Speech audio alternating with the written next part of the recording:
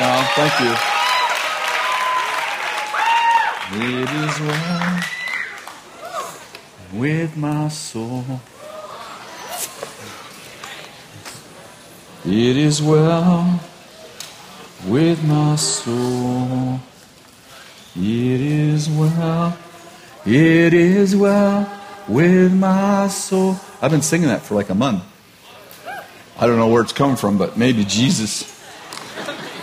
It's good to not have a devil song running through your mind, because I've had that before. It's not nearly as fun. You know what I'm saying? Not nearly as fun. So, hey, you're going to put, can you guys fix that zero thing? It says all zeros. Makes me feel like I'm nothing. You're just a zero to us. I'm getting better. I'm sorry. I was trying to be funny.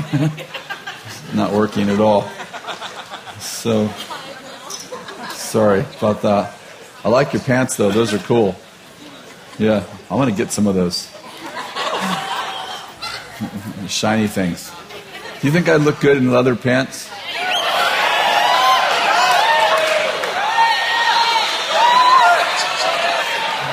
Seriously, like leather pants with a Batman shirt. Huh? I look like a frickin' blimp. Advertising for a Batman movie. Oh my goodness, I am so funny. Okay, we should probably start. Holy Spirit. Are you guys over there paying attention to me, or is somebody more attractive over there? Okay, somebody's more attractive. I'll see how that's working.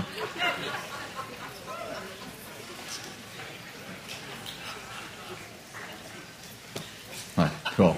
Are you being funnier than me? Is that the problem? No? Okay. Okay, grab a hand. This is your hormone fix.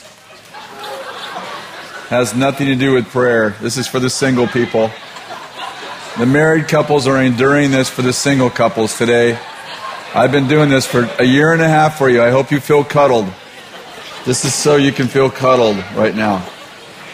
So, see how it's moving you right to prayer?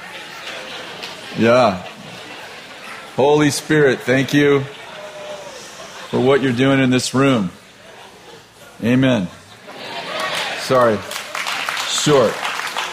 I want to just kind of continue. We're going to do the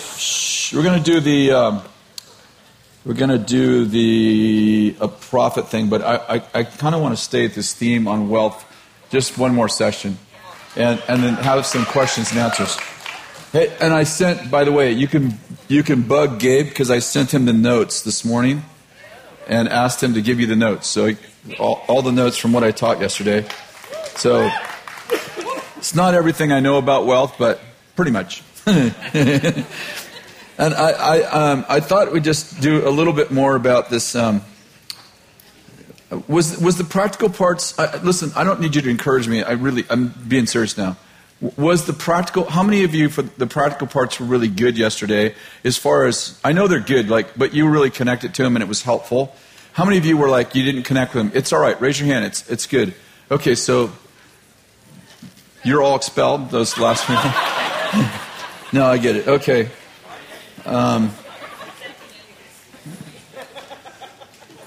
Yeah, I know it's really. I want to just be careful that it doesn't become so business-like for some of the people that didn't connect. They're like, this isn't what I came to school for. But if you leave here and get wealthy, remember me in your kingdom. And I want to just talk a little bit more about wealth. And I thought maybe a little bit of a board lesson would help just slightly, because the numbers got kind of like, when we start doing the numbers, I don't know about you. I'm really good with numbers, but I like to see them on paper, and I connect a lot better. So I thought I'd just redo a couple of those problems and then share a few other things and then let you guys connect. We can talk, ask questions. That'd be all right? And just see. And by the way, the worst that'll happen is we have 47 more minutes of this, and if it doesn't go well, I probably won't do any more of it. Never done it before in class. So if it doesn't go well, I won't do it again. And you'll just feed me back like, that was horrible. Don't do that to anyone. So, but I was talking to you yesterday. I think maybe one of the problems, one of the things that we said, let me get rid of these are the forceps, lady, in case any of you are pregnant and you're going to have a baby in the class. I'm going to pull that sucker right out, right? I keep them with me all the time because one of my staff is very pregnant, so I'm like, you just never know. And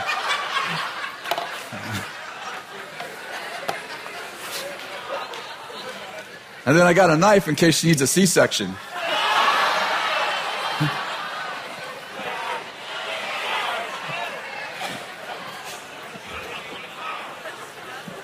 It's all right because the Holy Spirit's going to teach me how to do it when we're in the moment. I got that worked out too. So I think this... Sorry. I'm so funny. So let's just do this one we did yesterday on the board and see if it's helpful at all, okay? Maybe we can gain the other 30 people or so that raised their hand. So I was talking about COG. COG, what's it mean?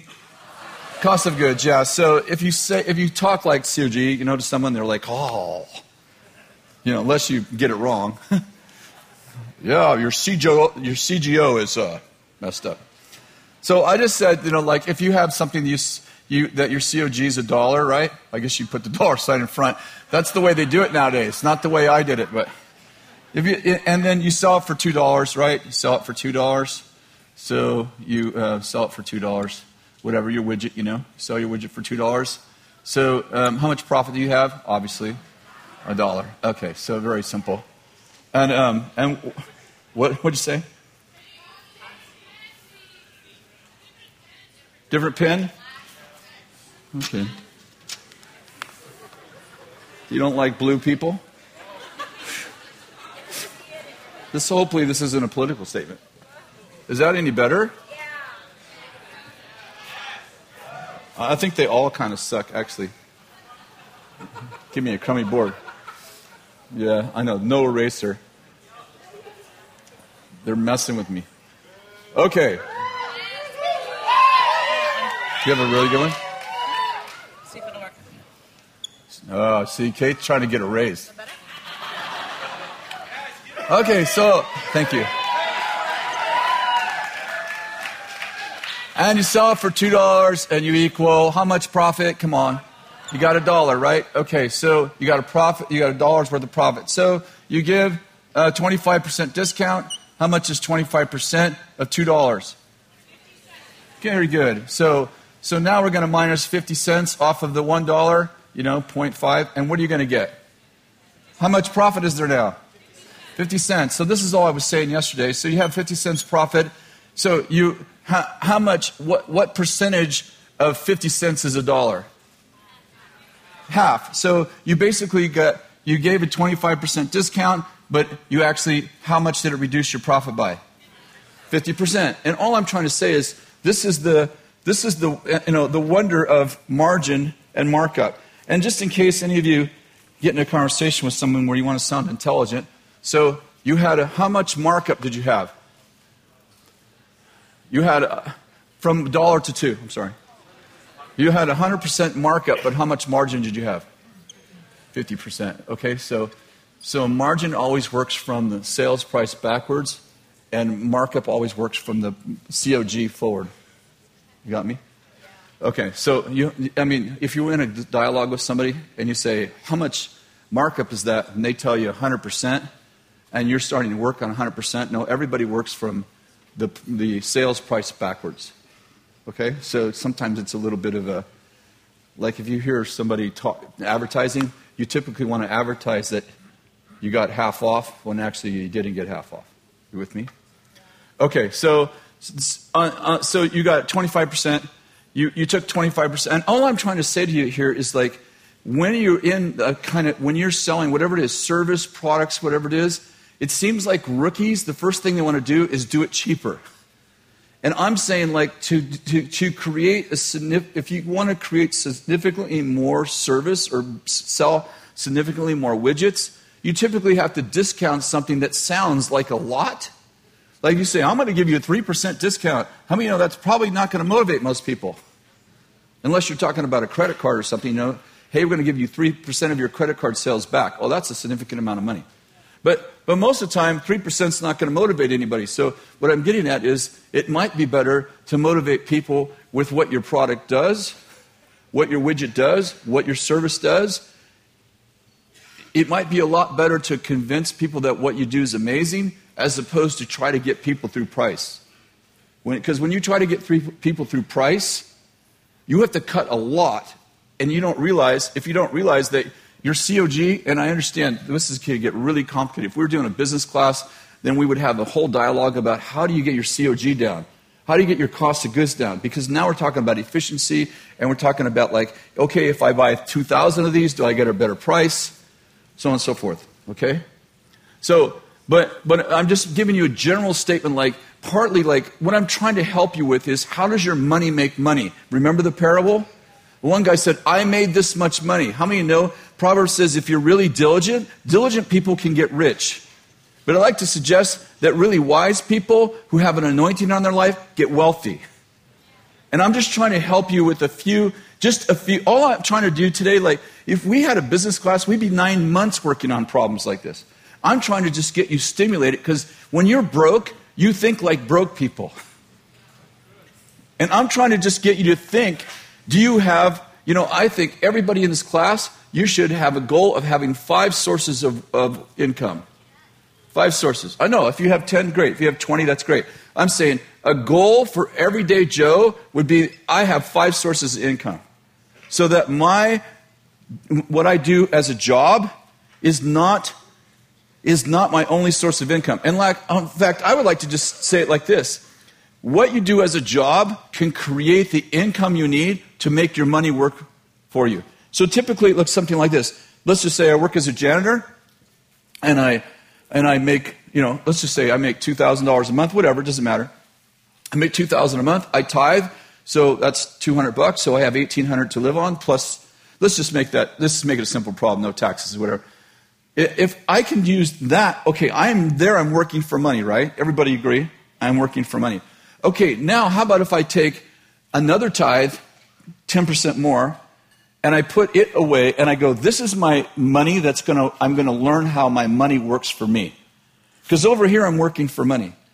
And eventually, if I grow that big enough, I don't have to work for money anymore because the thing I put into place for my money to work for me grows and grows and grows until my money is working for me. I may stay at that job because it's my calling, but I'm not going there for money anymore because I have created a wealth machine where my money is now making money. I'm just trying to get you out of mode I go to work for a living, I make $3,000 a month. It's listen, if you have a job, first thing I would do is I would learn to live on less. Some of you are young people, and please, I'm not talking down to you.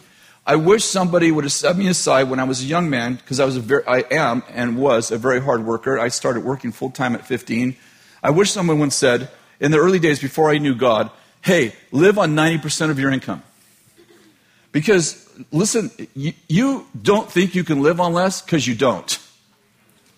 But you get used to it. I've tithed for 38 years. So, when I get a check, when someone gives me a gift or whatever, anything that's monetary, if someone gives me $1,000, I go, oh, I got $800. I just think like that. I don't think I got $1,000. I think I got $800 because I've been doing it for 38 years. Does that make sense? I'm saying it creates a mentality. I'm the first thing I do is I tithe more than that. I give more than that, but I tithe on everything that comes in, except for I don't tithe on my COG. So for those of you that have businesses, I don't tithe on my COG. In other words, if I was to tithe on this, let's say I made one sale and I sold for $2, I would tithe on the dollar. I wouldn't tithe on the COG. I wouldn't tithe. Does that make sense? And I'll tell you why. If you think through it, if you create a business, for instance, my business did $4 million. The last business before I came here, my business did $4.2 million, my 3 businesses together. But my profit on $4.2 million, it was a loss the last 3 years. But a normal profit on $4 million, it's about 5% net. Net is what your business made net is what you get to take home. So I'm like, okay, I can't tithe 10% on $4 million because that's $400,000, and actually I only made 100. So people who say you have to tithe on the gross sales, they've never been in business. Or they've been in a business that doesn't have COG. Every business has COG in a sense that you have electricity and an office and all that. But if you're selling widgets, how many know you have to buy the widgets or build the widgets, and that all has a COG? Does that make sense to you? So what I'm getting at is this, is that first thing is, really simply, like everyone should tithe. I think that's clear. If you have a problem with that, then you need to work through that. And second thing, I would take a second tithe, and I would put it away for your family. And I'd say, this is the money that it's the second parable. It's the parable of the minas. You're like, it may not be a lot of money. Remember, the mina wasn't a lot of money. Remember, in order to have authority over cities, you don't need a lot of money. You just need to use it wisely. And when you learn how money makes money, then God goes, I can give you authority over things, because now you're learning how to prosper whole cities, not just prosper yourself. Does that make sense? So if I were you, I would say everyone in here should at least have 2 tithes. You should tithe to your spiritual, whoever your spiritual covering is. And if it's not Bethel, then tithe to where your spiritual covering is. Secondly, I would tithe into an account that from this day forward, that account doesn't get touched. The only thing I use from that account is when the money makes money. Let me just put it, let's say, okay, did you get what I just said? So in other words, let's say that I put $200 a month in there, and after it gets to $10,000, I go, okay, I'm going to go make an investment. I'm going to figure out how my money can make money. So when I'm sleeping, my money's out making money. It's the whole power to make wealth. God gave you power to make wealth. He created a valiant army so that your money actually is valiantly getting other money. Are you with me? And so you get to experience God in another dimension. If that $10,000 made $1,000, let's say, I invested 10 and I got 10% return. Not too bad, really. It's not the talent or mina, but I'm just trying to say, realistically, if your money makes 10%, that's not too bad, right? So you go out and your money makes 10%. If I were you, I would keep that 10% coming back in so that thing keeps growing. But if you're going to take anything, don't take your army. Take the spoils that your army made. I'm saying, okay, can you see where I'm going? I'm saying build an army, that's your money. Build an army, and don't take your army. Like, never touch your army. Grow your troops, and if you need anything, say, the most I'm going to do is take the spoils that my army made. And if I were you, I wouldn't take it all. So I would say, like, let it build. So, I made 10,000. I had 10,000, I made 1,000. Maybe say, okay, I'm going to take 50% of what my army made. So my army's always growing, and now it's helping to improve my lifestyle, and I'm getting to get part of it now, and part of it gets to stay in there and build, right? Because if you take some risk, sometimes your army's going to lose some battles. Right? If you never lose a battle, you probably haven't risked enough. Like, you're probably so, you know where I'm going. Anyway.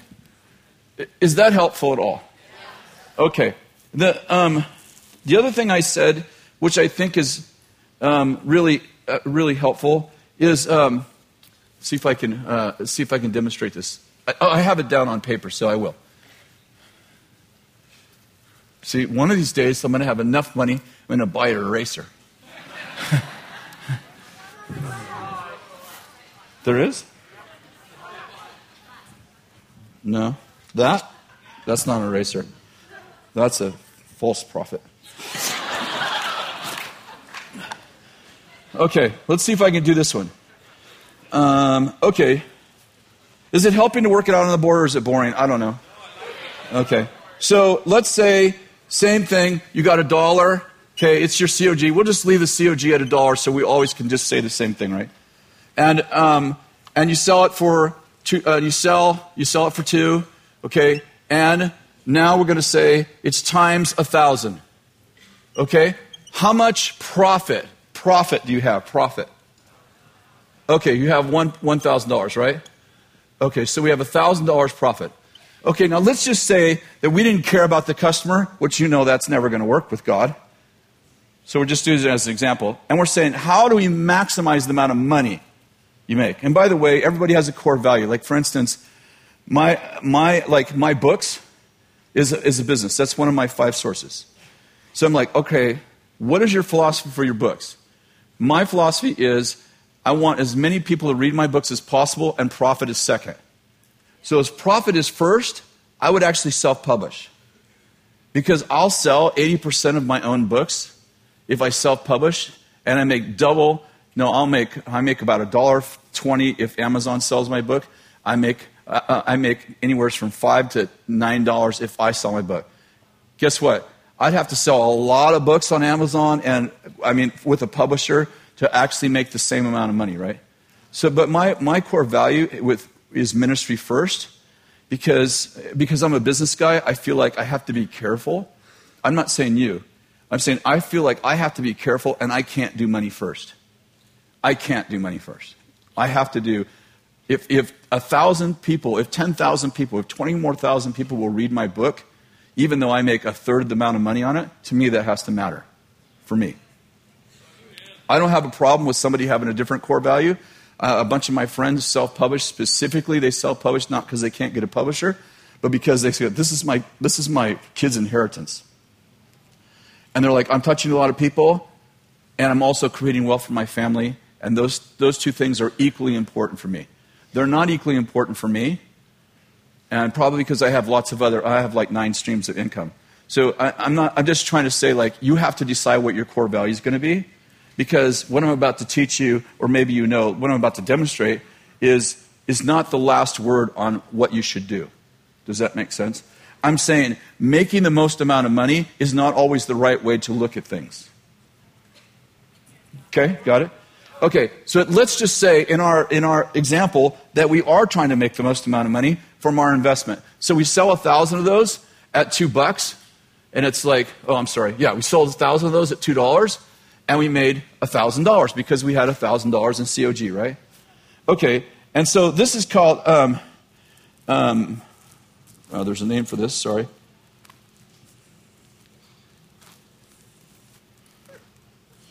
Hey, don't laugh at me right now because I'm having a real identity crisis at the moment.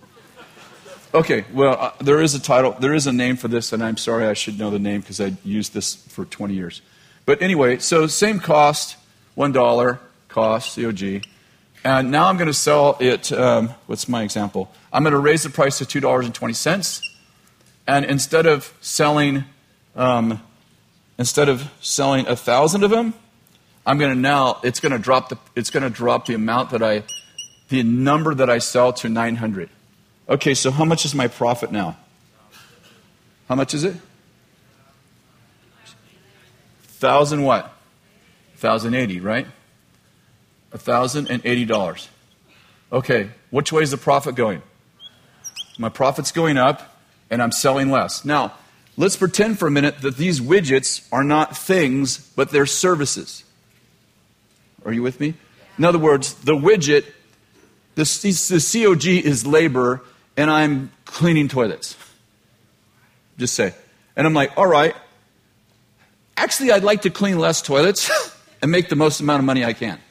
So I'm like, okay, here I'm cleaning 100 less toilets, and I'm making $80 more. How many know in a service business, that sounds really good? Unless there's some other core value, which I explained to you, that sounds like a really good business move. Does everybody agree? Okay, so now I'm like, okay, so I take the same example, and I raise my price to $2.40, and now I sell, obviously this is all arbitrary because you don't know how many you're going to really sell. But now I sell 700. 700. Now how much money have I made? Does anybody know? $980.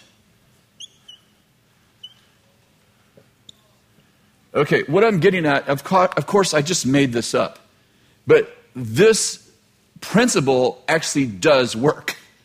So at some point, you maximize, you saturate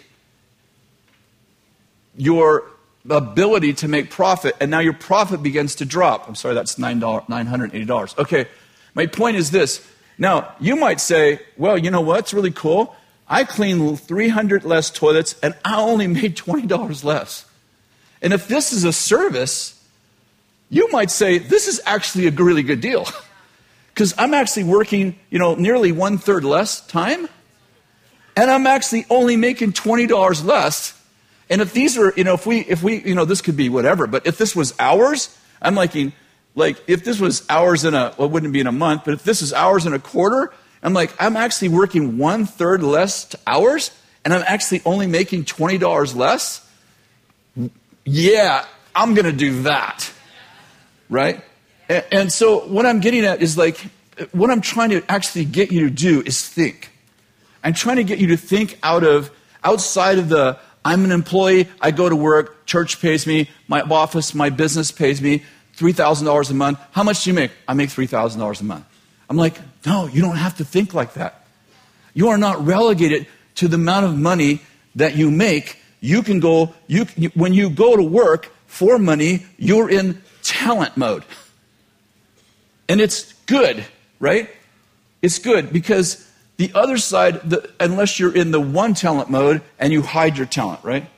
But if you're diligent, Proverbs has lots to say about a diligent person makes themselves rich because they work hard. And so I'm like, okay, that's really good. But if you just think like that, you're never going to create wealth because money makes money in wealth. I'm trying to get you more into the thinking of wealthy people. I'll tell you, I see so many people on Facebook. Listen, it's fine. It's all fine, especially that most of your Facebook pages are private. It's all great. But it's I need, I understand what people are doing. We're like, oh, someone gave me $500 for my Azusa Street trip. Yeah, the connotation is, I still need more. Please give me some. I get that, and it's all fine. It's all fine, but if you learn this, you don't have to do that.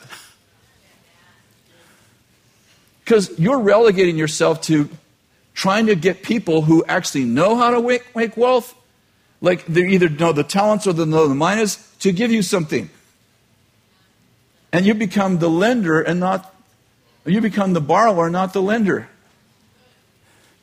And I'm saying, it's all fine, there's no problem with that. The people don't want to give you, if people want to give you money, that's great. I never give anything to anyone on Facebook. And for probably obvious reasons. The sadder the story, the more likely it's not true.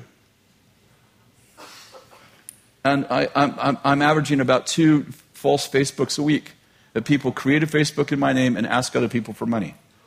So this is huge. So I never give money to anyone on Facebook. I may see someone on Facebook and meet them privately. I've done that a few times, but I won't give to someone on social networking. That's the one place that you have a virtual relationship. And anybody gives to someone on Facebook, unless they're in your revival group or whatever, I think it's stupid. What'd I do? Oh, thank you. God bless you.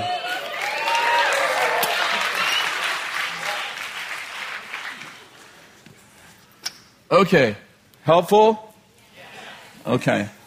Helpful. Yes. What's wrong? Oh, you got it. Okay. Okay, I want to do just a couple of more, see if, I think there's a couple I didn't give you yesterday. Let's see if there's any good ones. Okay, let me just do this one. We just have a few minutes. Sorry, I was going to let you have questions and answers, but it ain't going to happen.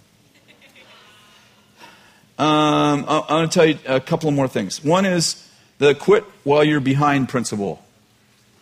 The quit while you're behind principle. This is the principle. There's a tendency for us to pour more money into something than it's ever worth.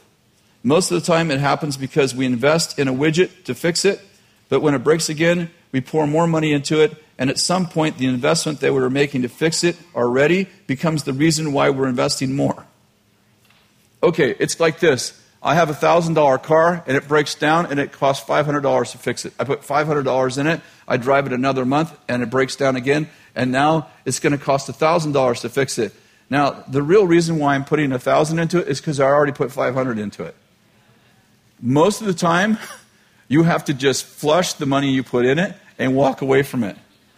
Now, I'm talking about cars right now, and you're going to have to just use the principle. My point is that be careful that you don't invest because you invest it. Because when you start investing because you invest it, everybody say almost. Almost always, it's the wrong decision. Almost always, it's the wrong decision. And lots of time, whether you might not realize it or not, and I said lots of times, not all the time, it has to do with your pride. Like, you don't want to actually admit that you shouldn't have put the first $500 into it. So you're trying to gain back your investment by investing more. And when you invest in something that's already broken and it isn't worth the first $500 you put in it, but you decided to put $500 in it and you took a risk, don't take another risk by putting more money in something that already didn't work. Now, there's going to be 100,000 exceptions. I'm saying, at least if you hear this once, you'll go, okay, are we putting money in this because we put money in it? Because we probably shouldn't have put money in it the first time. So it's better to walk away from a small loss than create a big loss. Great business people have losses. If you don't have any losses, you are not a great business person. I am not a political fan of anybody. I'm not making a statement this way. But when people like Donald Trump bankrupt a business, do you understand that that's what wealthy people do? When you own 100 businesses, when you bankrupt in the United States, depending on what kind of bankruptcy you create, there's several kinds. One of the things you do is you get out of leases, you get out of contracts, you get out of labor contracts. And so let's say that you have these 20, let's say this is simple. Let's say you have 100 stores, and 80 of those stores produce let's just say $1 million profit, and 20 of those stores lose $400,000. It's like, well, it'd be awesome to get out of those 20 stores. Because I would just love to have those 80 stores, because instead of making $1 million, I'm actually only making $600,000, and it's only because of those 20 stores. You know what I do? I bankrupt.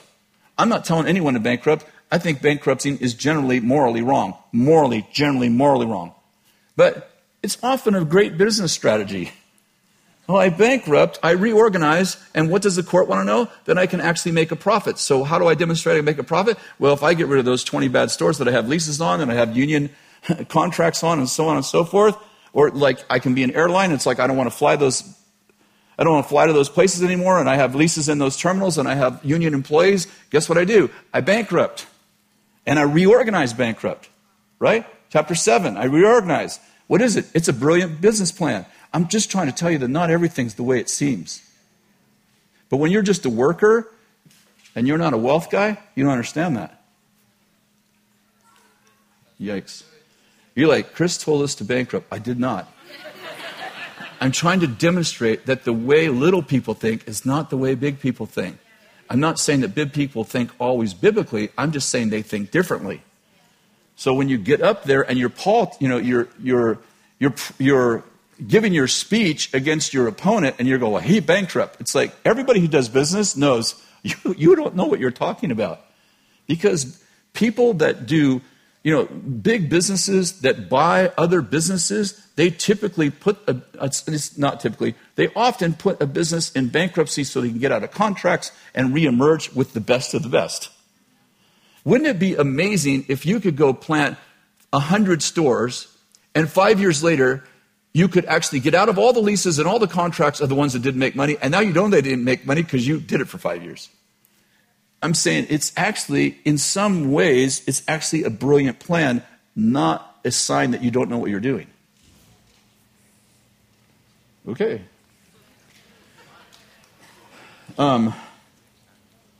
Good word, Chris. The next one, I'm going to give you a couple more. I guess I need to speak to that. Is bankruptcy okay? Well, there are some reasons why bankruptcy. So why did think about this for a minute. Why did our government and most governments around the world create a bankruptcy? And by the way, if you live in Saudi Arabia or Dubai, anybody from there, you don't have bankruptcy laws. So there's no such thing as bankruptcy, which means you have debtor's prison. So you have two choices. You either have debtor's prison or you have bankruptcy. Now, let's say the guy's building a business. He's employed lots of people for 20 years. He's created tons of benefit for the community in that he buys widgets, sells widgets, and everybody who builds widgets for him, he's helped create jobs for those, and maybe he has 10 employees. He's done all the stuff, and then he gets cancer. Now, did he know he's going to get cancer? Hopefully he didn't. And what happens? Now, everything he's worked for, has he done a thing wrong? No. And has he created tons of wealth for the community? Yes. He has no ability to pay back. What does he do? Well, that's what bankruptcy laws are for. They're for people in situations that can't be helped, right? And it's like, are we going to send this man to prison? He has cancer, and are we going to send him to prison because he can't pay his bills? Well, I think we would all say that's ridiculous. Okay, but how about the suppliers he owes? How about the people he owes? Okay, when you sell on credit, our laws say if you sell on credit, seller beware. So if I'm selling to you and you're allowing me a 30-day charge, the government says, you allowed it. If you didn't get not my problem. Are you with me? I'm making general statements. Of course, the bankruptcy laws are much more complicated than this. I'm just giving you the principles.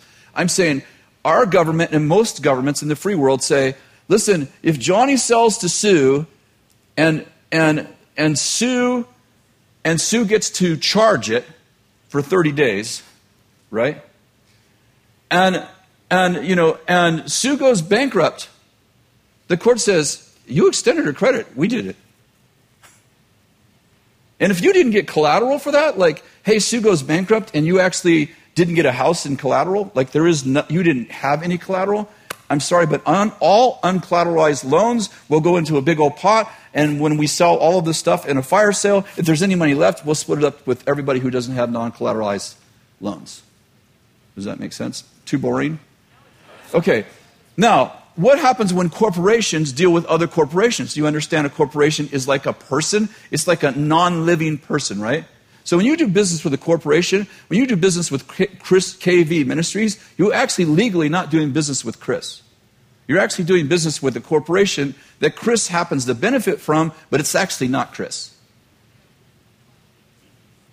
So if your corporation is doing business with my corporation, yeah, our laws don't have a lot, they don't have a lot of mercy for anybody.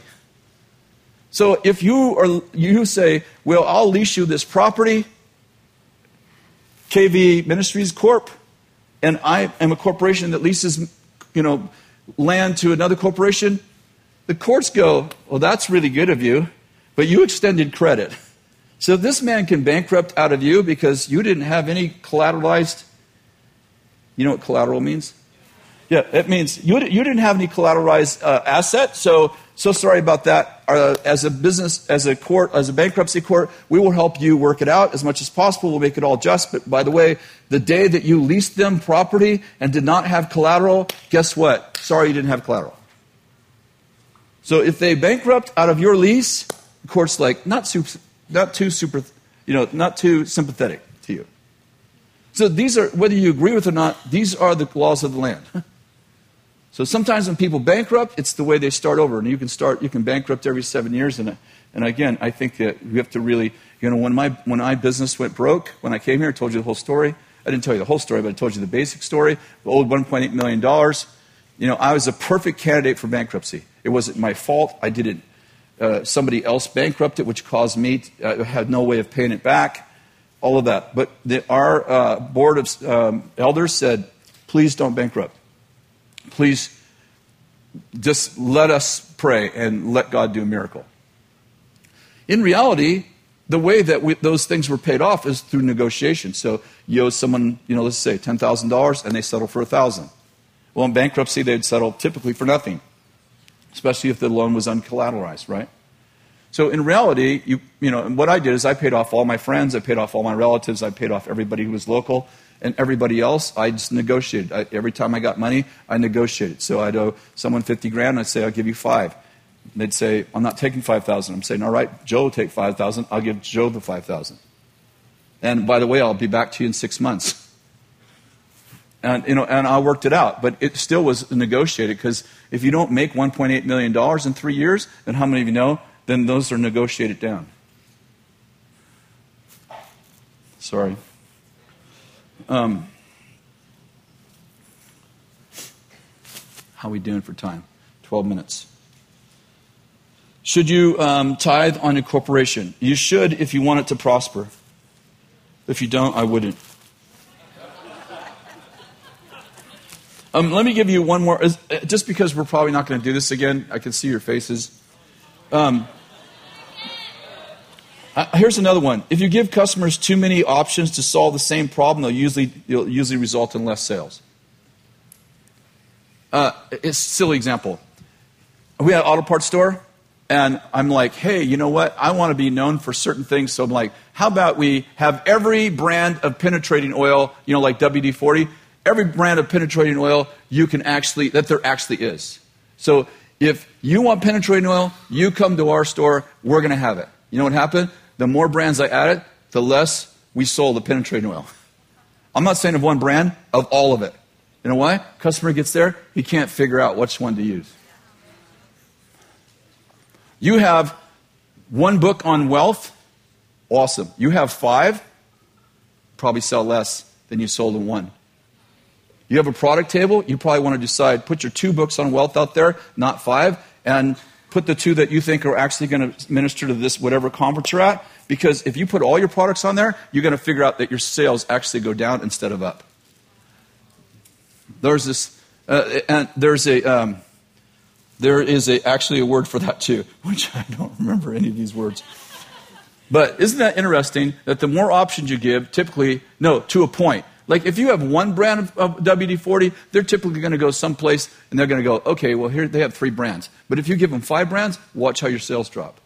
And all I'm getting at is what you think's going to create more sales often doesn't.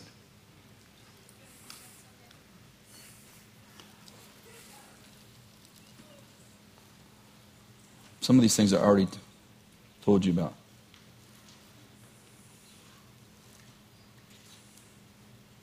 All right. We got 10 minutes. I'm going to do this instead of answering your questions. If you had good questions, I'd answer them.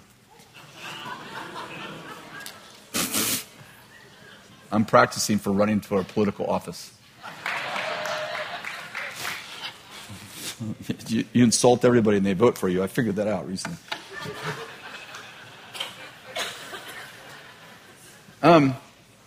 Here's where I'm going. Years ago, I had an auto parts store. I told you about this. I had several, but I'm just going to take one auto parts store. I want to tell you a really true example. So when we started our auto parts store, we went out and got a small loan. I think it was the second year we got a small loan. But we borrowed like $30,000. And in order to borrow any money from like somebody who's legitimate, they want you to do financial projections, which is basically, what are you going to sell before anybody actually needs it? And they want to look at your projections, and they want to know if you're going to actually be profitable so that you could actually pay back the loan, right? Here's what's really interesting. So the first year, and when we opened our little auto parts store, we started out after about a few months. We did $15,000 a month, which was pretty substantial for starting, and we ended the year with $400,000 in sales. So I took that $400,000, and I'm like, okay, if we did $400,000 in 1 year, then how about, and I graphed it out, and I'm like, okay, when I graph this out, you know what I'm trying to say? Well, maybe I should have done this differently. Gosh, we're going to have just a few minutes. Maybe my best example. So, month 1, we do 5,000. Month 2, we did, 7,000, something like that. Month 3, we do 10. Do you know what I'm saying? And so if you graph it, it goes like that, right? And so I go, okay, well, did I do something wrong? Okay, well, laugh appropriately. And we get here, and I think the first year was like 300,000. So okay, if I just take this graph, I put a ruler on it, and I go, all right, if I would have started down here, it would have been wiser. And I'm like, Year 2, 600,000. And I'm like, I'm just following the graph, right? And I'm like, and year 2, I did almost 600,000. Miraculous, right? So I take the graph and I go, man, this is so easy. Because, if I did 300,000 the first year and 600,000 the second year, how much am I going to do in the third year? Yeah, so I go, year one, I do 300, and then 300, and then I go year 2, and I go, wow, 600. Okay, so now I draw a line through that, and I'm going, year 3. What's year 3 going to look like? What's it going to look like? Oh, how about if I told you it went 720? Now, what's year 4 going to look like? Because actually, it doesn't look like that, does it? It goes like this. Right? 720. Now we have what? How are we going to predict what year 4 is going to be? Is it going to go like that, or is it going to go like that? Okay, well, I'll tell you. Year 4 went 750. Year 5 went 760. You see a problem? Yeah. Okay. Do you know why it did that? So you know what's interesting? Remember we sold fan belts and oil and auto parts, right? Year 6, I could predict year 6, how much we were going to sell in June of year 6. I could predict in June of year 5, how much we're going to sell in June of year 6, and I'll be within $1,000. And not because I'm a prophet.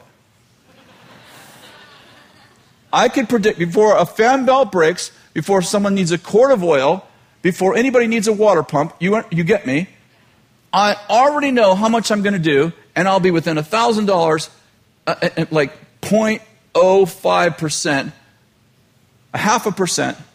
Within a half a percent, I'll be right. Do you know why? See, if you know why, then you'll know about your life. So I got all my guys together, and I showed them this. Of course, it was beautiful. It wasn't like this, but... And I said, does anybody know what the problem is? They're like, no. We need to sell more parts. I'm saying, can anyone tell me, of course none of my guys are business guys, can anyone tell me why I can predict next June how much business is ours? They're like, what? I said, can anyone tell me how I know how much business is ours before one single car breaks down? Well, I don't know, boss. Well, that's why to pay you the big money. I'll tell you why. You want to know why? Because everybody does business, life. You know, these are parables, like Jesus told parables about money. Are you getting it? Because if you're only getting about money, you're not getting the point. Because everybody in the world does business in an invisible jar. How many understand that the invisible jar has a top? I did 300, I did 600, I did 700. What's the problem? Now the business, I can't contain any more business. So I start asking my guys questions. How big is our jar? I know how big it is. It holds 750,000 barrels. How do I increase the size of our jar? I say, all right, how many more auto parts stores are in town? And they say, 2 more. I'm like, all right. So what I'm getting at is this. It's already predetermined which parts are ours, which parts are Napa's, and which parts are CarQuest. It's already predetermined. You know why?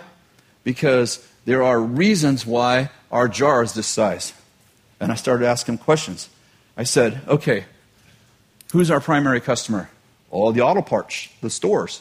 The repair shops. Great. That's our primary customer. Tell me what the biggest complaint is that our primary customer has. Who's our Herbie? Well, I know, boss. What? We do most of our business in 2 hours a day. In 2 hours a day, our customers complain that they can't get through because our phones are busy.